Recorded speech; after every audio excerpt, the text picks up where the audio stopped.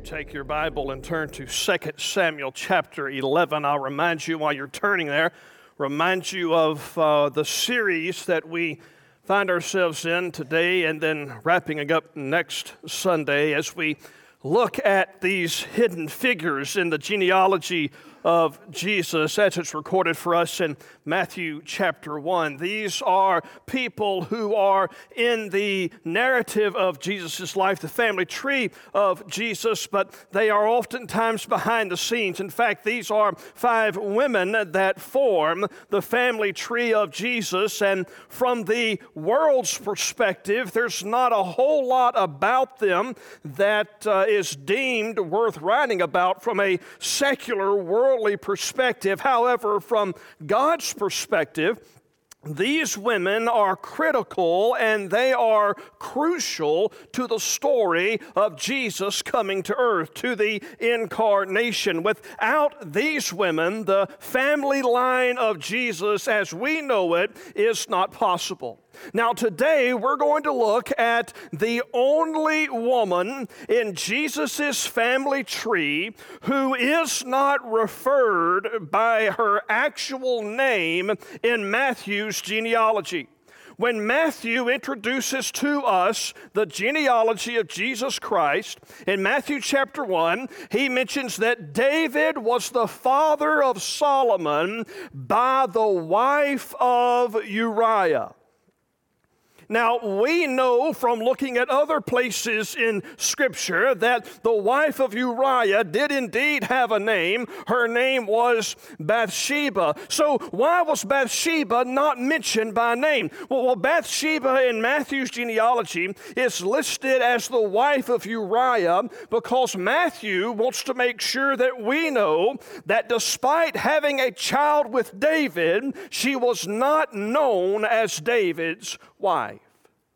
Now, notice the title of this message today is A Victorious Victim. You see, the narrative of David and Bathsheba is often read from the perspective of diagnosing the seriousness of sin and its consequences. That is definitely a fair treatment of this narrative. The emphasis is usually placed on David and is viewed from his perspective. Again, there's nothing wrong with that. I think that's a fair perspective to have of this text. However, an often overlooked emphasis or perspective is that of Bathsheba. And seeing this narrative from her perspective is just as important as it is in seeing this narrative from the perspective of David or from the bigger perspective of dissecting sin. Now, I have come to a specific conclusion about Bathsheba's life, and it's not one that every single person shares. However, it is one in which many scholars do indeed share, and I'll tell you up front, it is a heavy conclusion. This is going to be a very heavy sermon. I don't know that there'll be much humor or one-liners that are really funny in this sermon. I know some of you are going, there never are any one-liners that are funny. And by some of you, I mean my children. In that. But this is a heavy narrative. It's going to be a heavy message. And you'll see that conclusion. You'll see why I reach it as we move along. In a nutshell, here it is. Bathsheba's story is the story of a woman who was a victim.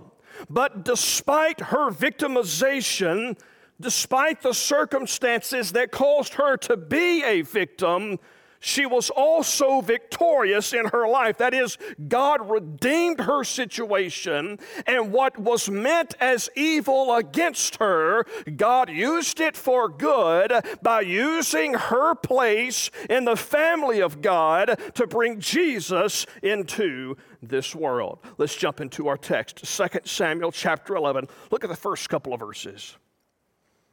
In the spring of that year, the time when kings go out to battle, David sent Joab and his servants with him and all Israel.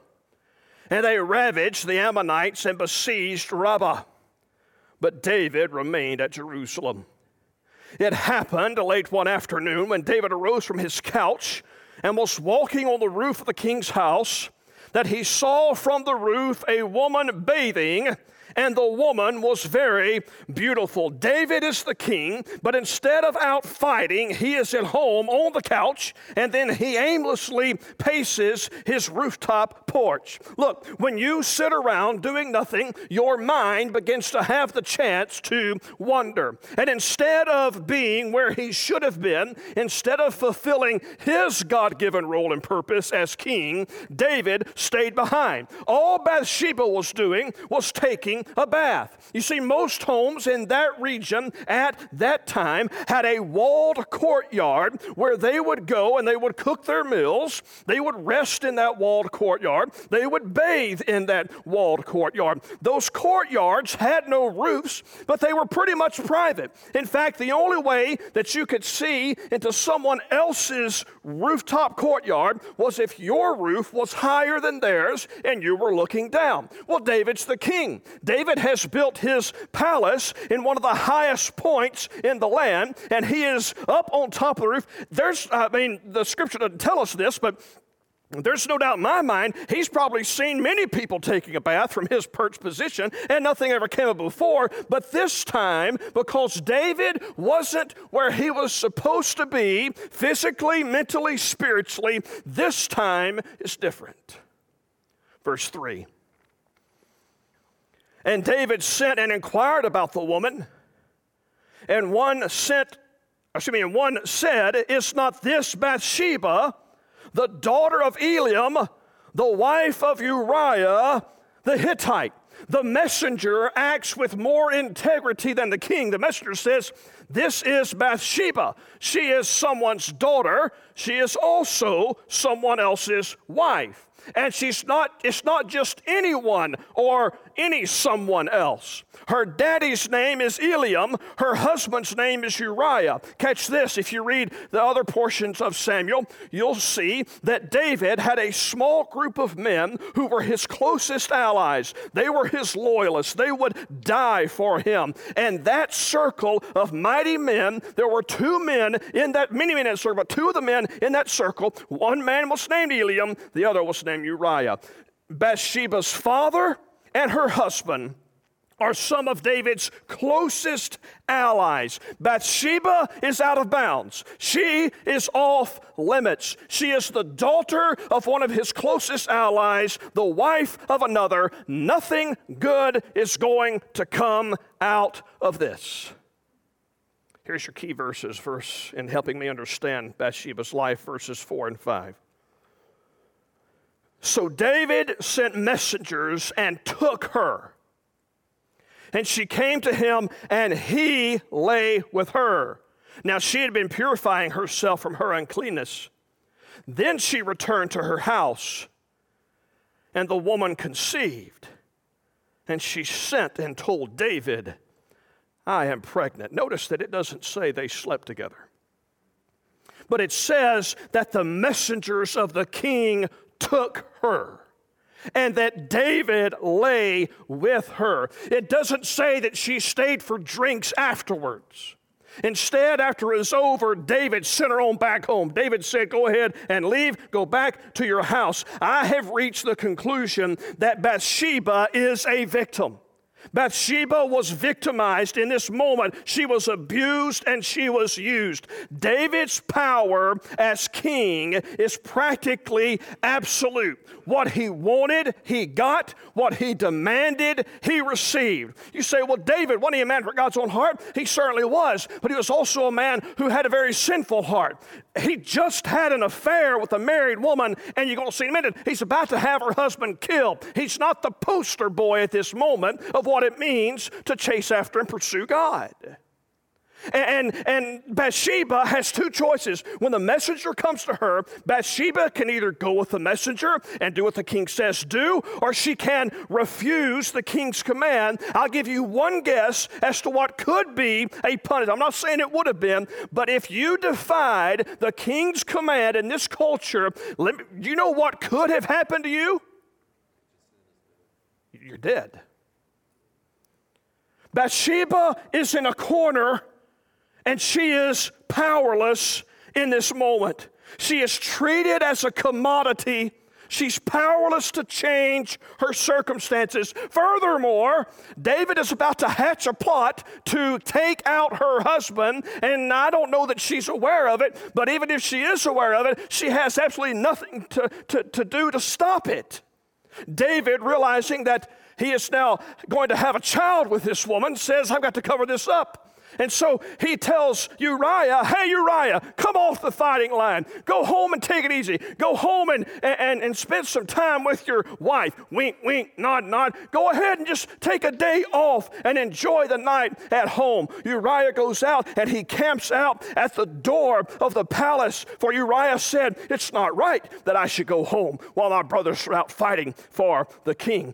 David realizes this doesn't work. And so David says, I know, I'll get him drunk. And David gets him drunk. And David thinks, I get him drunk, he'll go home. He'll sleep with Bathsheba. The problem is solved. Uriah doesn't. He has more integrity than even David. And so now David hatches this plan in chapter 11, verse 14. In the morning, David wrote a letter to Joab. And he put this letter, he sent it by the hand of Uriah. In the letter he wrote, set Uriah in the forefront of the hardest fighting, and then draw back from him, that he may be struck down and die. And as Joab was besieging the city, he assigned Uriah to the place where he knew there were valiant men. And the men of the city came out and fought with Joab, and some of the servants of David among the people fell. Uriah the Hittite also died. Do you understand what's happening? Uriah takes his own death warrant with him, unbeknownst to him of the contents it contained. And Uriah is put in the front line to make sure he is killed. Verse 26 says that when the wife of Uriah, there's that phrase again, the wife of Uriah, when Bathsheba heard that Uriah, her husband, was dead, she lamented over her husband. Her victimization continues as she mourns the death of her beloved, and she watches David get away with this plan.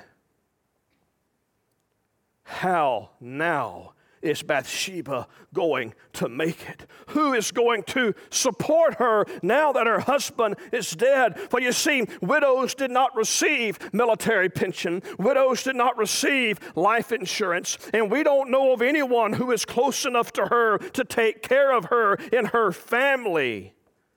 And so verse 27 tells us that when the mourning was over, David sent and brought her to his house.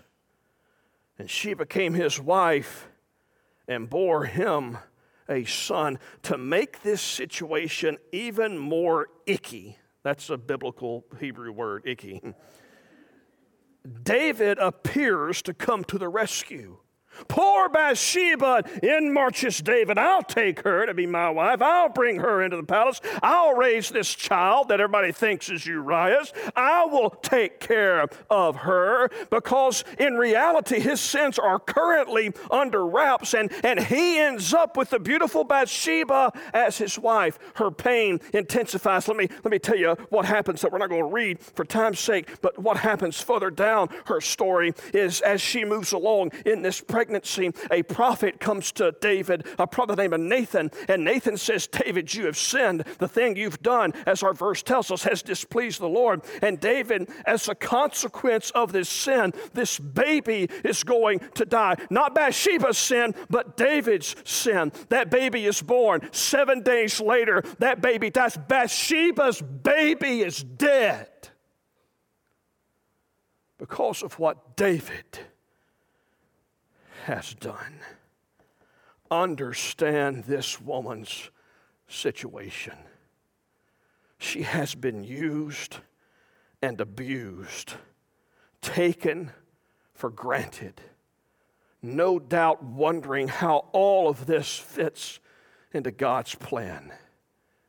Have you been there? Can you relate? Some of you know what it's like to have a Bathsheba-like experience. You've been victimized at the hands of those who were neglecting their duty. You've been taken for granted by someone who already had more than enough. You've been in a situation that you were absolutely powerless to change. You've been treated unjustly by those who had the power to do something about it. So, Pastor, where is our good news? Don't miss God's response at the end of verse 27. But the thing that David had done, his using and abusing Bathsheba, his victimizing her, arranging her husband's death, the thing that David had done displeased the Lord. Don't miss God's reaction to Bathsheba's situation. God was not sitting back, dismissing the actions against Bathsheba. Rather, God was displeased. God was angry. And God, this is important, God's reaction is key in helping us understand how we apply this passage and this message to our lives. We are being called to see that the best place for any victim is in the family of God. We are being called to see that no matter what anyone else does to us, they will never be able to prevent us from being a significant part of God's plan. We are being called to see that God wants to give hope to those who feel like they are in a hopeless situation. Look at Bathsheba, a victim, hurt, abused, and used, yet this Matthew chapter 1. This is the genealogy of Jesus Christ. David was the father of Solomon by the wife of Uriah. Even the genealogy recognizes her pain. She's not identified as Bathsheba. She's not identified as the wife of David. She has been identified as the wife of Uriah the Hittite. She's not supposed to be here. She wasn't looking for a place with a king. Her life was stolen from her. Yet God, in His grace, gave her a wonderful new place in His plan. And God, in His grace, sends a message through her to everyone who has ever been used, abused, and victimized. You today may feel like an outsider brought in against your will. You may feel as if your life has been stolen. You may feel that life will never be the same. But hear me this morning, no matter what has happened to you, no matter what is happening to you, no matter what will happen to you, you can always have a place in the family of God, and God will never let you down. It was through Bathsheba and others that Jesus came. And Jesus had a message of hope for anyone who has a sense of hopelessness. For the victims of this world, Jesus knows exactly how you feel. For you see, like Bathsheba, Jesus was abused and treated as a dispensable commodity. That's like Bathsheba. Jesus experienced the plotting of men who wanted him dead. Jesus was treated unjustly by those who had the power to do something about the situation. Jesus was a victim of religious men who were neglecting their duty. And all of those people thought they had won. Until that Sunday when all that could be found of Jesus was an empty tomb and some empty burial cloths. Here's how I'm going to close. Just by asking a couple of simple questions. Have you been let down? Have you been hurt?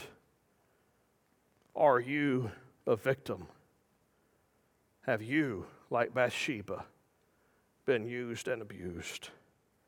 Have you been treated unjustly? If you have seen that in your life, I simply ask you to also see Jesus today, because he is the one who is gently reaching out to include you in his family. There's not a single one of us that are so far outside of God's reach that his grace cannot be our experience. If there's never been a time in your life when you've received that grace, if there's never been a time in your life when you've asked Jesus to be your Lord and Savior, let today be that day. There are no magic words that you say. There's no magic chant that you offer. You simply cry out to God. We call it prayer. You call out to God and you confess your sins to God, and God sees the desire of your heart to change and to repent of those sins, and you receive the gift that Jesus is offering you today. The wages of sin is death, but the gift of God is eternal life through Jesus Christ our Lord. Does that mean that all your problems are fixed? Absolutely not. In fact, I think you'll find throughout history that those who follow Jesus most closely are those who suffer most deeply. But I will tell you that it puts hope in your heart that transcends your circumstances. And it puts the presence of the Holy Spirit in your life, who will work in your life just as he worked in the life of Bathsheba. And he'll make something good come out of that which Satan meant for evil.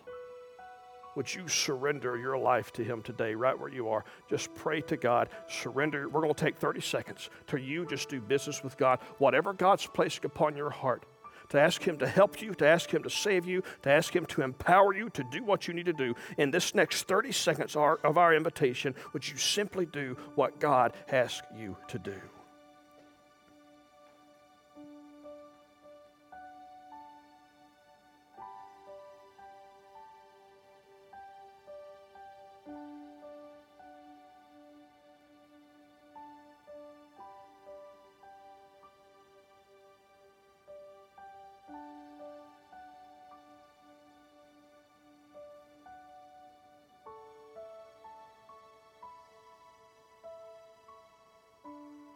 Thank you.